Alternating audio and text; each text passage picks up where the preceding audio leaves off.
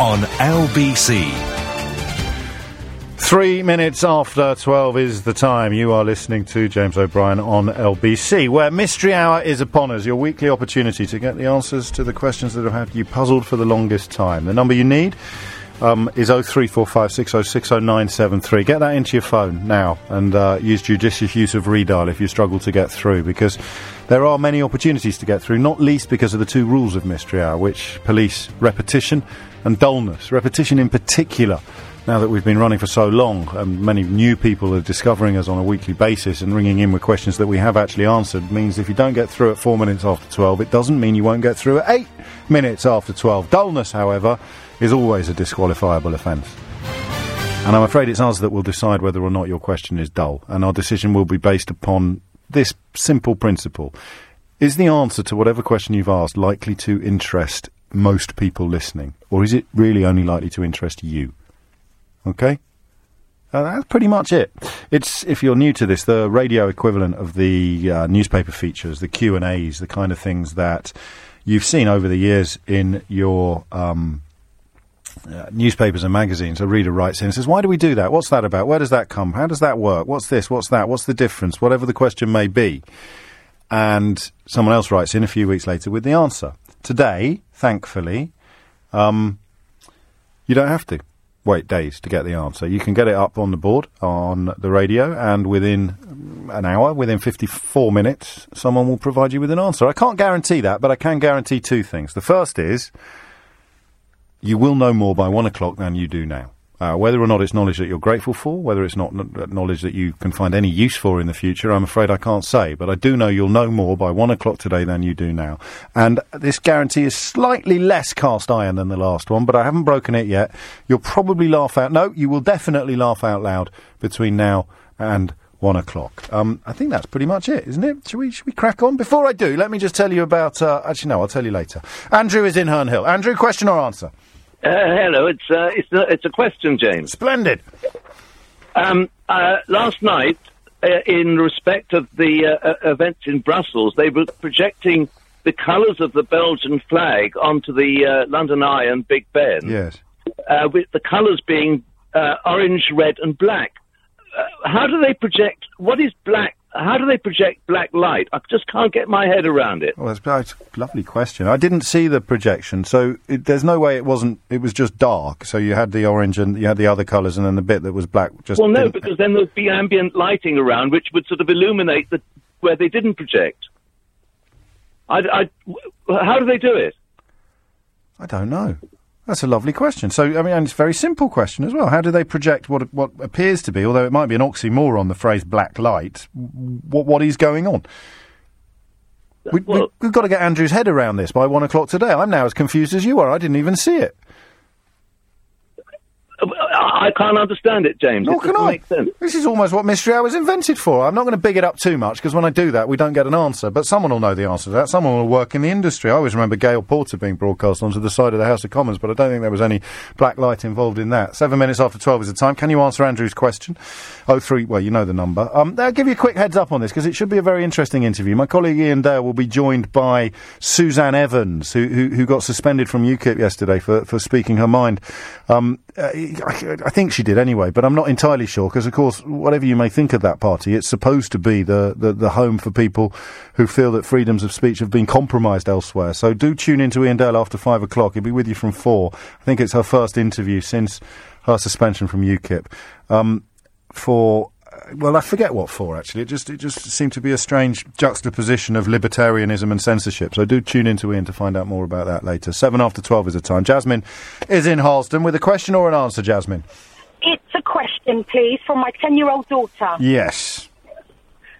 Well, she wanted to know, last Sunday, we were eating Sunday dinner, and I had prepared rice and peas, traditional West Indian style.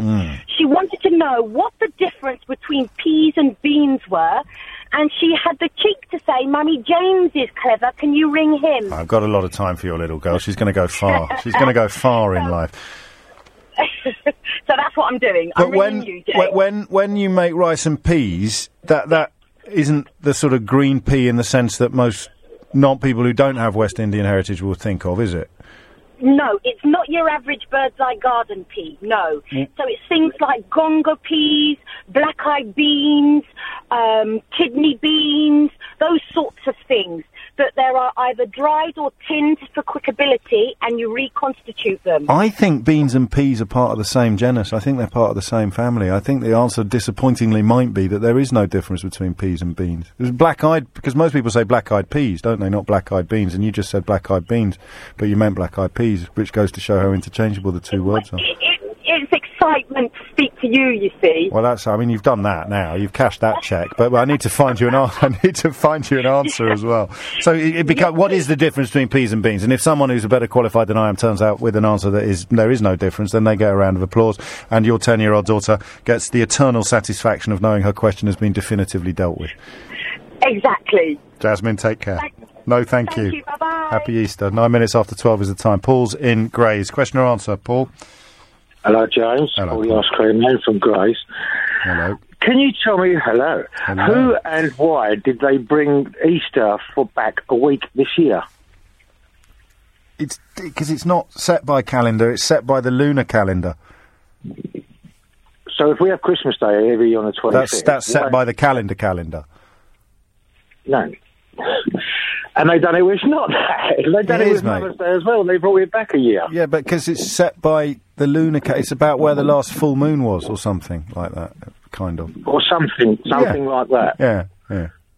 Ask me what my qualifications are. I don't think it's fair, because I'm not taking the money I should do, because it should be next week. Oh, well, I'm not here to sort out your economic problems. I'm here to answer your question about Easter. And the reason why Easter is being celebrated quite early this year is because it is set by the longest day of the year, or it's set by meteorological or lunar events that are not controllable by calendar. So you're going to throw in a couple of long words again. I reckon someone's going to phone up. I'm going to do exactly that. I'm going to throw in a couple of long words in the hope of masking the fact that I know I'm right, but I can't prove it. Right, I'll wait for someone to phone up. I think what you're looking for here is flocky knocky nihilification.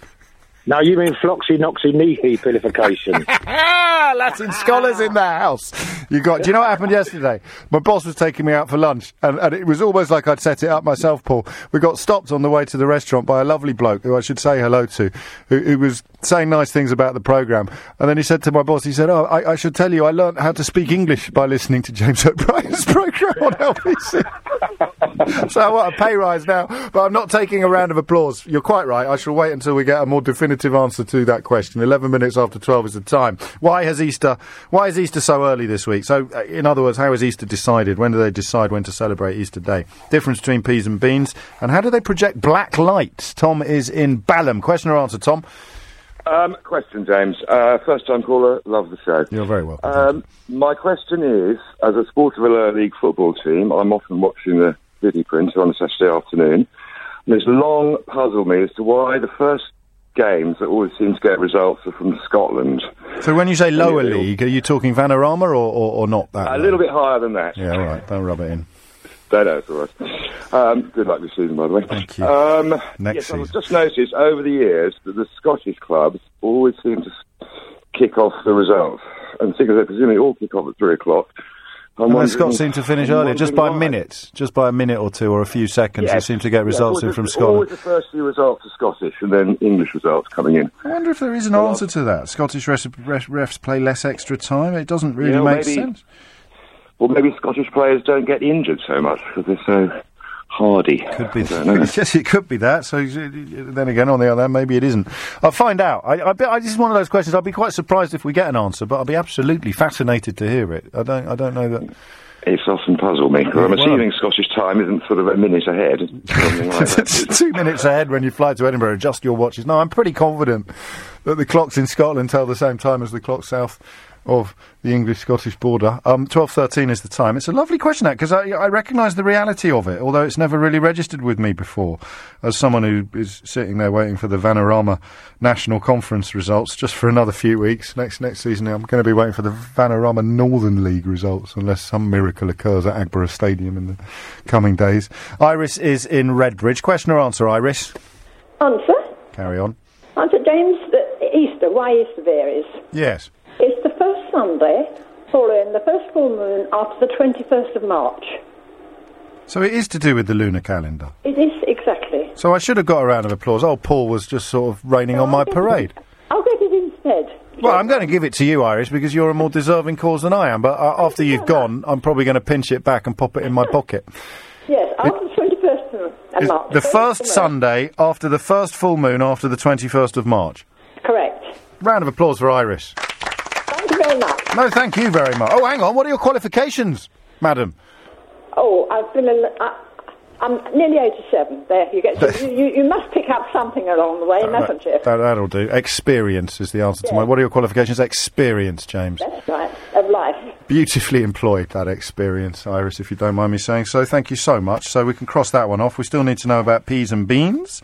The Scottish football results Scottish football games apparently finishing before English ones on Saturdays. Why would that be? Maybe it isn't true. Maybe you just notice anomalies. And how do you project black light onto buildings? This in response to the Belgian flag being rather poignantly projected onto some major British landmarks yesterday. Coming up to 12:15, the number you need to answer any of those questions is 0345 6060 973, and the number you need to ask a question of your own is cunningly identical.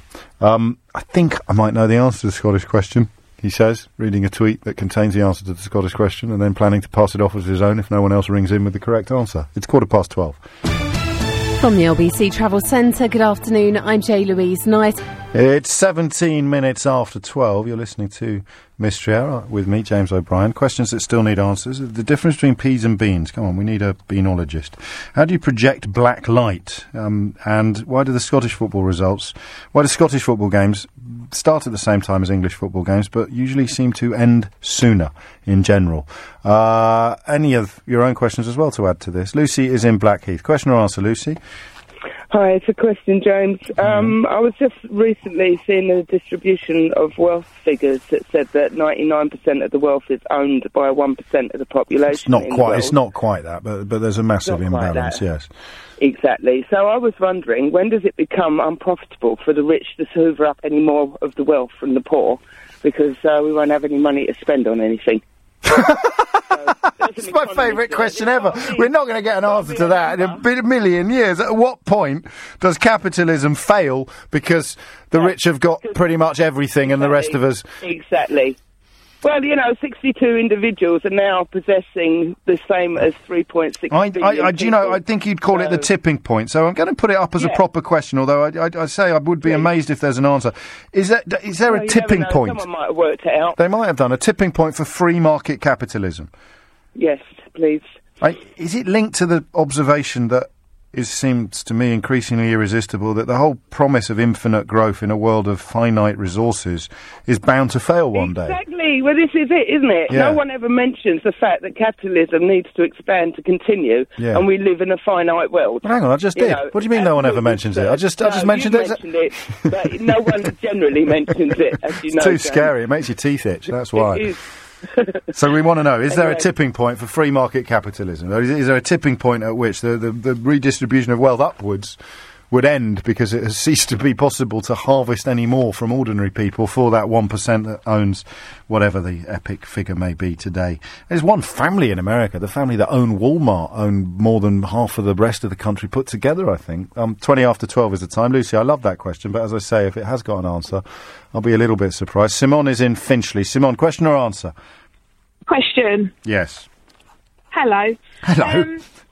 If I post two letters, one with a first class and one with a second class stamp, what happens to the one with the second class stamp? Does it just sit in a pile for a couple of days, or because I have posted letters before and the second class has got there at the same time as the first?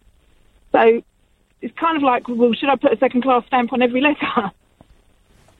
I like that question. It rings a vague bell, actually. I'm just trying to think if I can remember the answer to it. But I think you might be right, Simon. I think they do just sort of not sit in a pile necessarily, but they just... It's about priorities, isn't it? So you do at the beginning of the shift, you do all the first class stuff, and then at the end of the shift, you get around to the second class stuff. But I am making it up as I go along, as you can probably tell. So I'll leave it on the board and shut up now, shall I? Okay, that would be good. I'd like to know the answer, though. Yeah, I know. Well, you're not going to get it from me, but that's generally how mystery hour works. Well, there'll be someone listening who works in the sorting office who can give us a completely definitive answer. And if there isn't, I'll give you the money myself. If you are that person in that sorting office, then as I bid farewell to Simon, it frees up a phone line for you. Grab it by dialing 03456060973. Mark's at Liverpool Street. Mark, question or answer? Hello, James. Hello, I used to be a postman, so I could probably answer that one. But I'm answering the one about the Scottish football. Good man. The answer is it's all down to television. Half-time used to be 10 minutes across the board for every game. But once television got involved and started showing live matches, they introduced 15-minute half-time. Because games in Scotland in the lower three divisions are never on television, they still have 10 minutes, as do non-league games in the UK. But is that really the reason? Yeah, that's my understanding of it. Qualification? I go to, I'm a football referee. Well, that'll do. I also go to non-league. I go to non-league games every weekend. Who do you follow? To watch my son. It depends who my son's playing for. Oh, okay. So he moves from club to club. But what level of non-league? Vanarama? No, not as high as that. Right. He played in Vanarama South. Oh, okay. That's the highest he's ever played. Well, I think my team's going to be in Vanarama. My team's going to be in Vanarama North next season, so I think they probably are. I'm trying to acclimatise. I've seen Kidderminster Harriers in the FA Cup play at my local team. Oh yeah. How much did you beat us by? Yeah. No, you won 2-0. Get in. And do you know what else I discovered today? It probably paints me out as a plastic fan. Turns out the Leicester captain turned out for us for 5 games in 2002 on loan from Nottingham Forest. Yeah. So now the secret of Leicester's success has finally been found this season. A bit of the old Kidderminster Harriers magic there, Mark. Yeah, well, a lot of those players are from lower league football. They've moved around, haven't they? You're right. Vardy was playing non-league football 3 years ago. It's an incredible tale. Yeah, I've just got my fingers crossed for them. And same here, actually. I think every neutral in the world has got their fingers crossed for Leicester. You, meanwhile, have already got your reward today, Mark. Thank you very much, Johnny. Thank you very much. Beautifully done. Shorter half-time. I like one other answer, Mark, before you go. Someone emailed to say that because the stadia are much smaller in Scotland, the distance from the dressing room to the pitch is smaller. So I can't quite see that playing a part in it. It's not as convincing as your answer, anyway. 12:23 is the time. Eamon is in Marylebone. Eamon, question or answer? Question, James. Carry on. Pita bread. You know how you can peel it open. It's kind of effectively really 2 layers with a perfect seal. I know when they make it, it starts out as a flat piece of dough, just like a pizza base. So how does it end up the way that it does? How does it know that it is a pita bread and it should be 2 layers? But it's not baked. If it was baked, it wouldn't be 2 layers. But because it's cooked on a hot surface and turned over, that's how you get the 2 layers hardening and how is that different? The soft layer in the middle. From pizza? Well, when's the last time you cooked a pizza on both sides? Not both sides. No, that would be silly. Yeah, exactly. So if you did cook pizza dough on a hot surface, on a flat hot surface, and then just the dough and then turned it over, you'd have something akin to a pocket. It would be a lot more like pita. Wow, you're amazing, James. I agree. Hang on, where's the applause? That makes sense. Thank you. There you go. It must be true. And that's it. Do you know why? Because at risk of establishing my middle-class cliché status even more effectively than I've previously done, we've made pita bread at home with the girls because it's quite easy and they eat it. So it's quite fun to do. So that must be why. That is how you do it. Whereas bread, you bake in the oven. Thank you, Eamon. 12:24 is the time. Professor Martin Smith is here, Professor of Robotics at the University of Middlesex. What are you here for, Prof? A question or an answer? It's an answer, James. Carry on. It's the how do you project black light? Yes. And the answer is you can't, because there's no such thing as black light. So what's going on the projections that the questioner was asking about? If the areas around are bright, the eye will adjust its contrast so that, not its contrast, the aperture of the iris, so that everything else looks darker. And his concerns about the notion of the light bleeding, you'd expect, I understand exactly what the questioner meant by that, is that if I did a projection onto a building in the dark of something red, black, white, I'd expect the white and the red to leak into the black bit, but the demarcations are really clear when you see it on the side of buildings or landmarks. Well, that's slightly different, but the reason for that is if you've got a very good lens and a very good reflector and as approximate as you can to a point source of light, you can get a very, very sharp cutoff.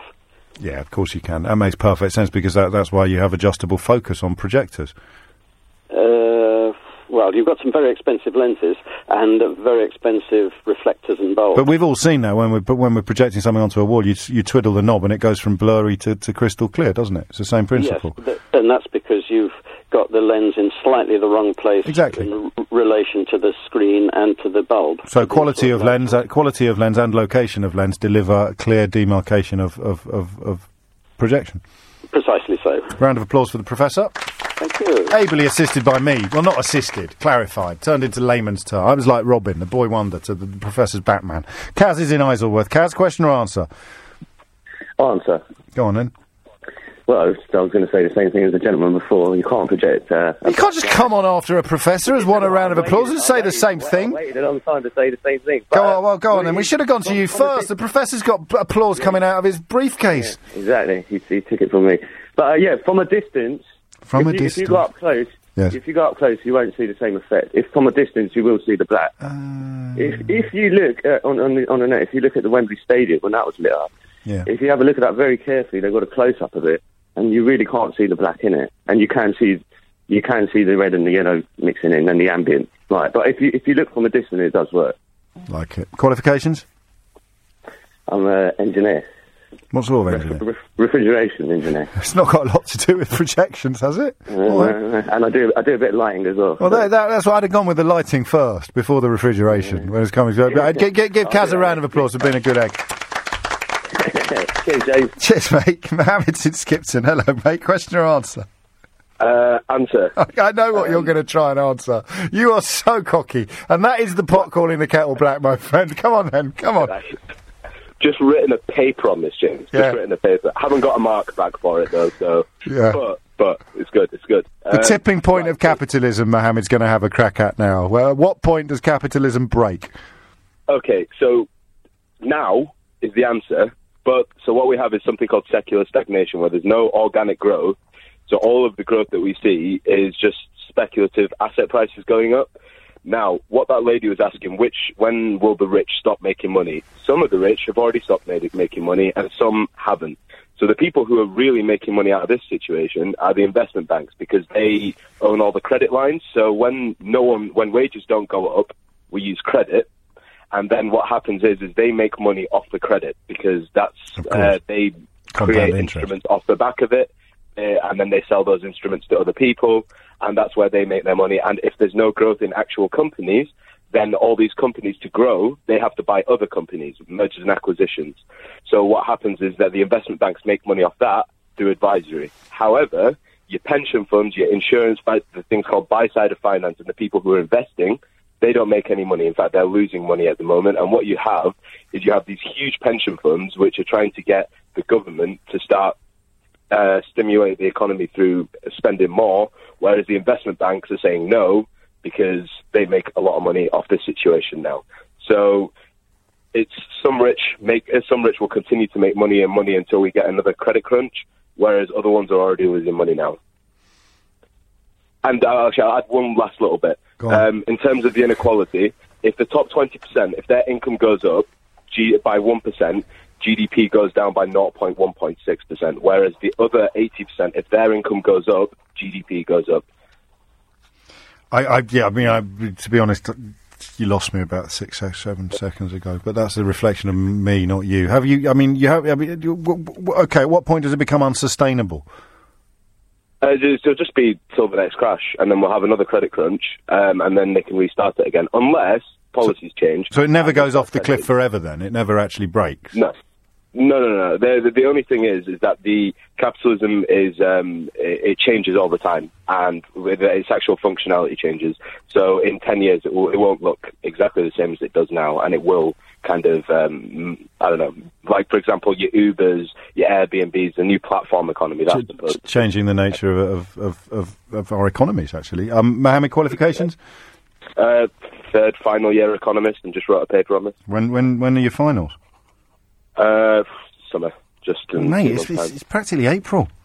What do you mean summer? They're around the corner. When are your finals, Mohammed? They haven't released exactly. Mate, look, I've got a 3-week break now, and I'm making all the use out of it. I'm keeping all of that way out of my mind. Really? You're not revising and swatting up? Not yet. So no, James, I'm listening to Herberts on the radio instead of studying for my degree. Mate, good luck with you, because I don't know if we'll talk before the finals come round. You can't blame me if you fail all your exams. It's 12:31. Helena Noakes is here with the headlines. The lawyer for After 12 is the time. You are listening to Mystery Hour. Last time that we'll spend our mornings and the first hour of the afternoon together for a couple of weeks. I'm off over Easter. Tom Swarbrick, my friend and colleague, will be assuming the position behind this microphone for the duration. But I would just, a highly unlikely event you're going to miss me. We've started doing a sort of best-of podcast that you can access via iTunes. So if you go over to iTunes and just stick my name or LBC in there, you'll find... It was about half an hour long, is it? Highlights from the last couple of weeks, some of the best things we've done. And speaking of highlights, I'm going to tease you with this. It's a bit boastful, but, you're used to that by now. How many views on Facebook do you think clips from this programme have received since the beginning of 2016? Go on, have a guess. How many do you think? So if you go to the LBC Facebook page, not only do you get a fascinating insight into the life of the internet troll, some of the people on there, the ones that hate me, are brilliant, absolutely brilliant. Barking mad, but brilliant.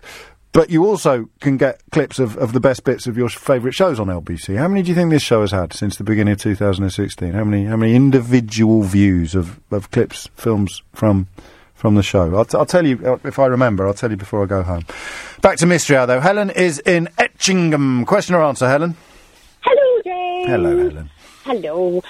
It's actually a question from my little boy, yes. Who was 8 on last Friday. Aww. We were doing some gardening. We're finally getting out now that the weather's improving. Yes. And we were coming across lots and lots of worms. He wants to know how do worms get through the earth? Because you can have some really compacted, hard ground, and they just appear to disappear. And he wants to know if they munch their way through. He can't really think they're strong enough to wiggle their way through. Why not? Why can't they be strong enough to wiggle? His finger is. Well, There's some wonderful sound effects coming out of the radio today, aren't there? I guess, but then equally, I don't know, you can have the surface of which has really been packed, hard, really hard surface, and you put a worm on it, and they're just gone. But you don't even see any earth come out in its place. So he wants to know how it works. How do worms? I'd ask. How do worms do their thing? Really? Yeah. I like that How do they do question. their wormy thing? How do they dig? How do worms dig? Yes. 0345 60 973 if you know the answer to that. That's lovely. Thank you, Helen. 12:37 is the time. Lewis is in Surbiton. Lewis, question or answer? I've got an answer, James. I'm going to cause riots here. You're going to cause riots? I've got an answer to the first class, second class post question. Go on then. There's no difference, James. What? There's genuinely no difference. Shut the front door.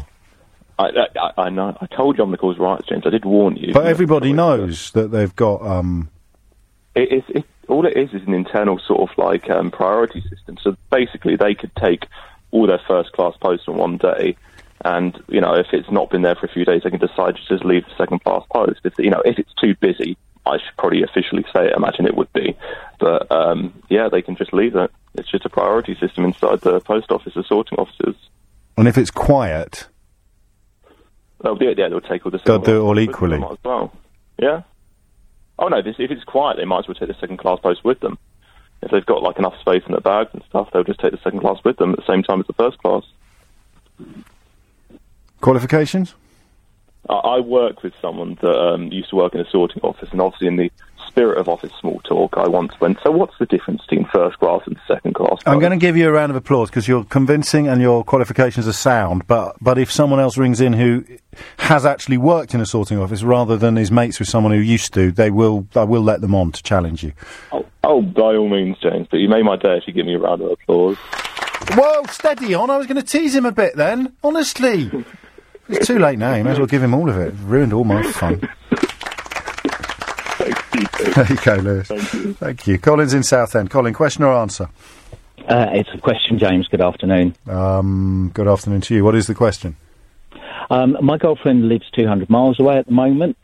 The other night she called me from her car from a factory-fitted Bluetooth system from her mobile phone.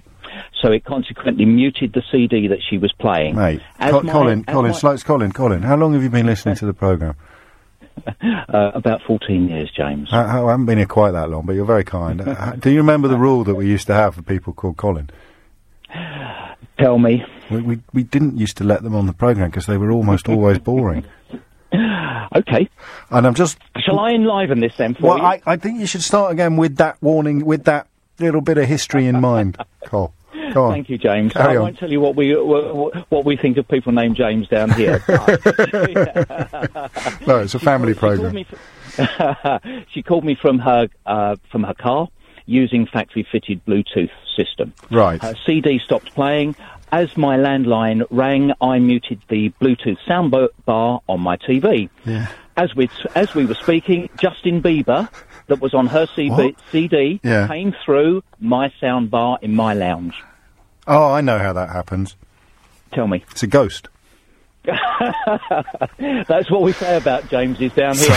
They're all spooky. So it's all right. I'm not having any Jamesism. Colinism is the acceptable face of prejudice. Jamesism is an altogether different kettle of fish.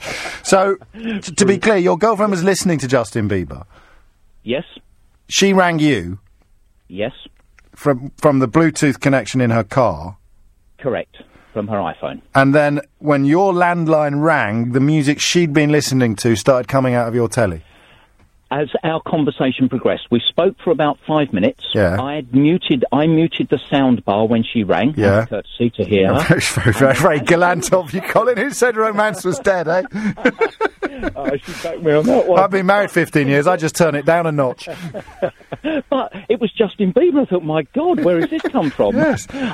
So you hadn't unmuted it. It even came through the muted soundbar. Yes. Yeah, I'd muted the soundbar. And when I looked at the display, it said BT enabled. Now, I have a school friend who's been a lifelong comms engineer for BT, and he just came back and said, beggared if I know. Yeah, well, I think that might well be the conclusion. I owe you an apology. I thought we were heading towards a question of almost unbelievable dullness, Colin, but I did not expect that little soupçon of the supernatural to be imported at the last minute. So, and of course, lightening the moment with Justin Bieber, of course. Always cheering. And he happens to be a Southend United fan. Oh, so no, you're just being silly. Justin Bieber is not a Southend United fan. Oh, he absolutely is. I will tweet you the picture of him in our shirts. Really? Good grief. James, I look forward to an answer, and thanks for a great show for all these years. Bless have a you. good holiday, won't you? Oh, mate, thank you. That's lovely. 12:42 is the time. Gary is in Chesham. Question or answer, Gary? It's an answer, James. Come on, then. It's the first and second class posts. Yes. It's rubbish what that bloke said a few I minutes knew it. ago. Get him back. I want my round of applause back, the thieving git. Go on, Gary. Yeah, pop it in your pocket. I will. The machines recognise the phosphor on the stamps, and the second class get moved, and they're stored and sorted the following morning. So the first class gets on its way on the evening. If we cleared out all the first class and there was still a few hours left on the shift, would we go and start on the second class? Yes. Well, that's kind of what he was saying. No, he was saying that they discriminate when they're putting the post into their bags, which they don't. A postman or postwoman delivers whatever they're given. The discrimination takes place during the sorting process in the evening. Yeah, so it's priority. It is true. I mean, he was giving us the impression that they're effectively exactly the same, and they're categorically not. And the sorting machines are doing the work of distinguish telling you what to do next. What's your top priority? Your top priority would always be the first class mail. Yeah, you've done it. Question or answer? I beg your pardon. Qualifications? 37 years at Royal Mail. Blimey, only 37. I'm not sure that's enough to qualify for a round of applause, Gary. Go on. 12:43 is the time. Fiona is in Sidcup. Fiona, question or answer? It's an answer, James. Carry on, Fiona. The peas and beans question. What is the difference between pea and bean? There is no difference. They're both from the same family called legumes. Called what? Legumes. Yes, legumes. So a pea is a bean, and a bean is a pea. Yeah, and they're all seeds. They're all seeds of vegetables. That's why they're called legumes. And they're all in pods, are they? That's right. That's the definition of a legume, is a bunch of seeds in a pod. That's right. Or a single seed in a pod, like a broad bean. Yep, some multiple, some on their own, yeah. Why do we call peas peas then? Because We've already got a name for beans. Sorry, that wasn't very funny at all, was it? The pea. You can't call it a bean because that's a bean over there. There's lots of different types of beans. So you could have had a pea bean, but they just called it a pea. And in America, I think what we call a black-eyed bean, they would call a black-eyed pea, or vice versa. Yeah. Qualifications, Fiona? I'm a qualified chef. There you go, and it's earned you this. What's your favourite pea recipe, Fiona? I think probably pea and mint risotto. Pea and mint risotto, very nice. I'm having a crack at a cauliflower cheese risotto tonight. Oh, right. What do you mean, oh, right? Not so much with the cauliflower. Roasted cauliflower cheese risotto is one of Lindsay Baram's. She's the best chef in the newspapers by a country mile. Oh, right, okay. You're not impressed? I'm doing it with a bit of roast hazelnut and mascarpone. That sounds fine, just not with the cauliflower. You're a chef. How can you not like cauliflower? Personal choice. Well, fair enough. Give Fiona another round of applause because I was rude to her and that's not fair. Thank you. Carry on, Fiona. 12:45 is the time. It's 12:49. You're listening to James O'Brien on LBC, where Mystery Hour is drawing to a close, but we still need some answers to some questions. I'll remind you of what they are in just a moment. First, though, if you run a small to medium-sized business and you've been thinking of growing internationally, but assumed that going global is just for the big companies, then think again. Because this week on LBC, we're teaming up with Exporting is Great to explore exporting opportunities for UK businesses. Anything from sending iced tea to Costa Rica or cocktail dresses to Switzerland. British expertise and products are in demand overseas, so whatever your business, you can take advantage. Listen all this week for the LBC special report on exporting, and to find out how you can grow your business, search Exporting is Great.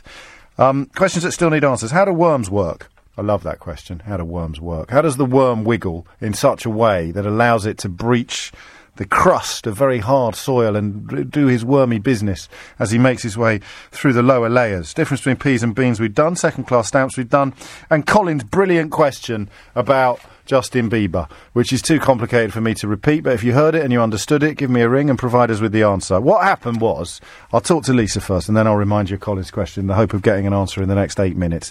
Lisa's in Watford. Lisa, question or answer? Hello, it's a question, please, if I can fit one in. Go on, then. I'd like to know where new words come from. I've got a teenage daughter. Yes. And she'll say something like someone's leng or peng. I've never heard of those words. Whoa, you can't say that on the radio. Oh, can't I? Good God, Lisa, are you trying to get me fired? Oh, really? Oh, I can't believe you just said that on the radio. I'm in so much trouble now. No. No, I'm not really. Carry on. Oh, don't. Oh, stop it. Right, so I had to look them up in the Urban Dictionary. Yes. And the other day, my son said, oh, that's peak. And I thought that meant that's really good, because peak is the top of something. Yeah, I did as well. It didn't mean the best of something. It meant the worst of something. It meant something was really bad. As in sick, meaning good. Sick meaning... Yes, so... So peak means bad and sick means good. Peak... Well, what do you mean, where do they come from? Do you mean... Just someone... Like, I could say, oh, his hair's flingy, meaning it's messy. Like, does that mean an official word, because I've said flingy? Not yet, no, because it's just you. But it would assume a position eventually where it was quite widespread, and then the people that assemble dictionaries would have a meeting on whether or not to add it to the list. They announce new words every year. But somebody somewhere... Who makes it official, this Urban Dictionary? Well, the Urban Dictionary is not official. The Urban Dictionary is not official. That's just like a sort of online process, a collection of words like the ones you've heard your children use, and then someone's sort of writing them down and explaining what the definition is, but it doesn't join...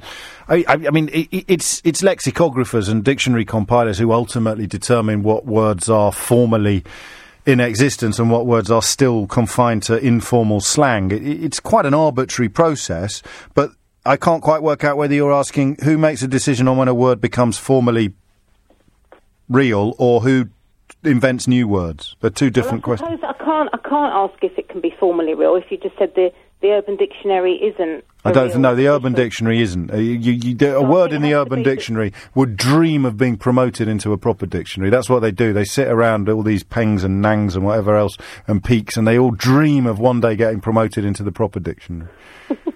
But slingy, let me just check that actually, because otherwise, because I'm going away for a couple of weeks, and when I come back, I want slingy to be slingy hair.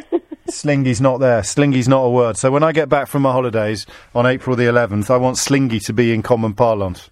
Okay. That's how it works. So you say slingy. Well, what does it mean? You were just going for slingy meaning messy. It should be something a bit better than slingy. Oh, I don't know. It's the first word that came to my head. I love it. It's a great word. What about it's a cross between messy and sticky. So it's slingy. It's messy and sticky. It's slingy. But how can peak mean not good instead of good? It's just kids. I don't get that. It's kids, innit?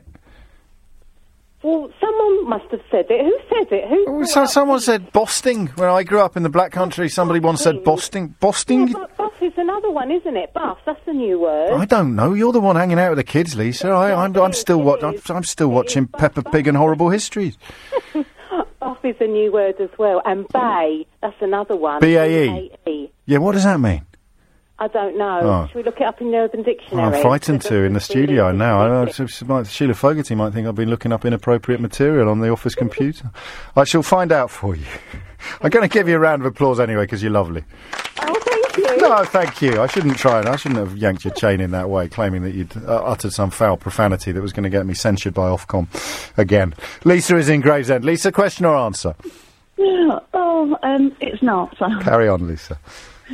Right, okay, I just have to say, first of all, that lady that was just on, I completely understand how confused she is because my daughter's started secondary school in September. Oh, I've got all this to look forward to. I'm just having to look up on Google because I just don't understand what she's going on about.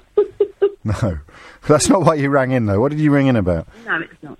About the worms, for the little boy that wanted to know. Oh, yes.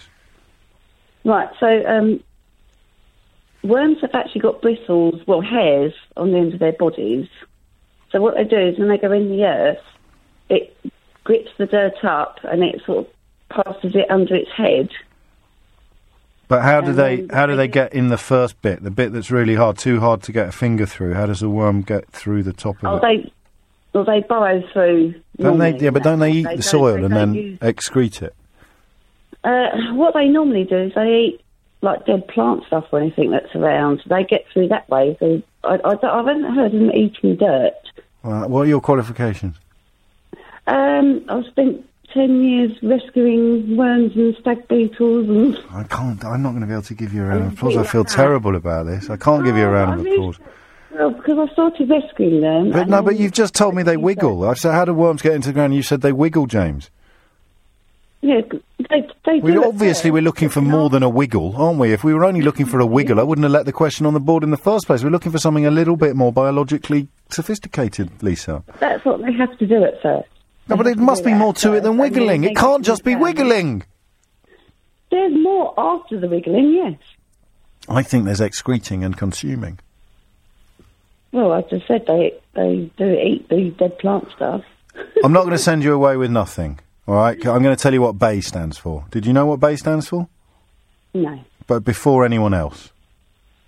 Right, okay. But that's all I'm giving you. I'm really sorry. I feel terrible now. Next time, next time, remind me, and I'll give you. I'll set the bar very low. But I'm not having that because wiggling was kind of obvious.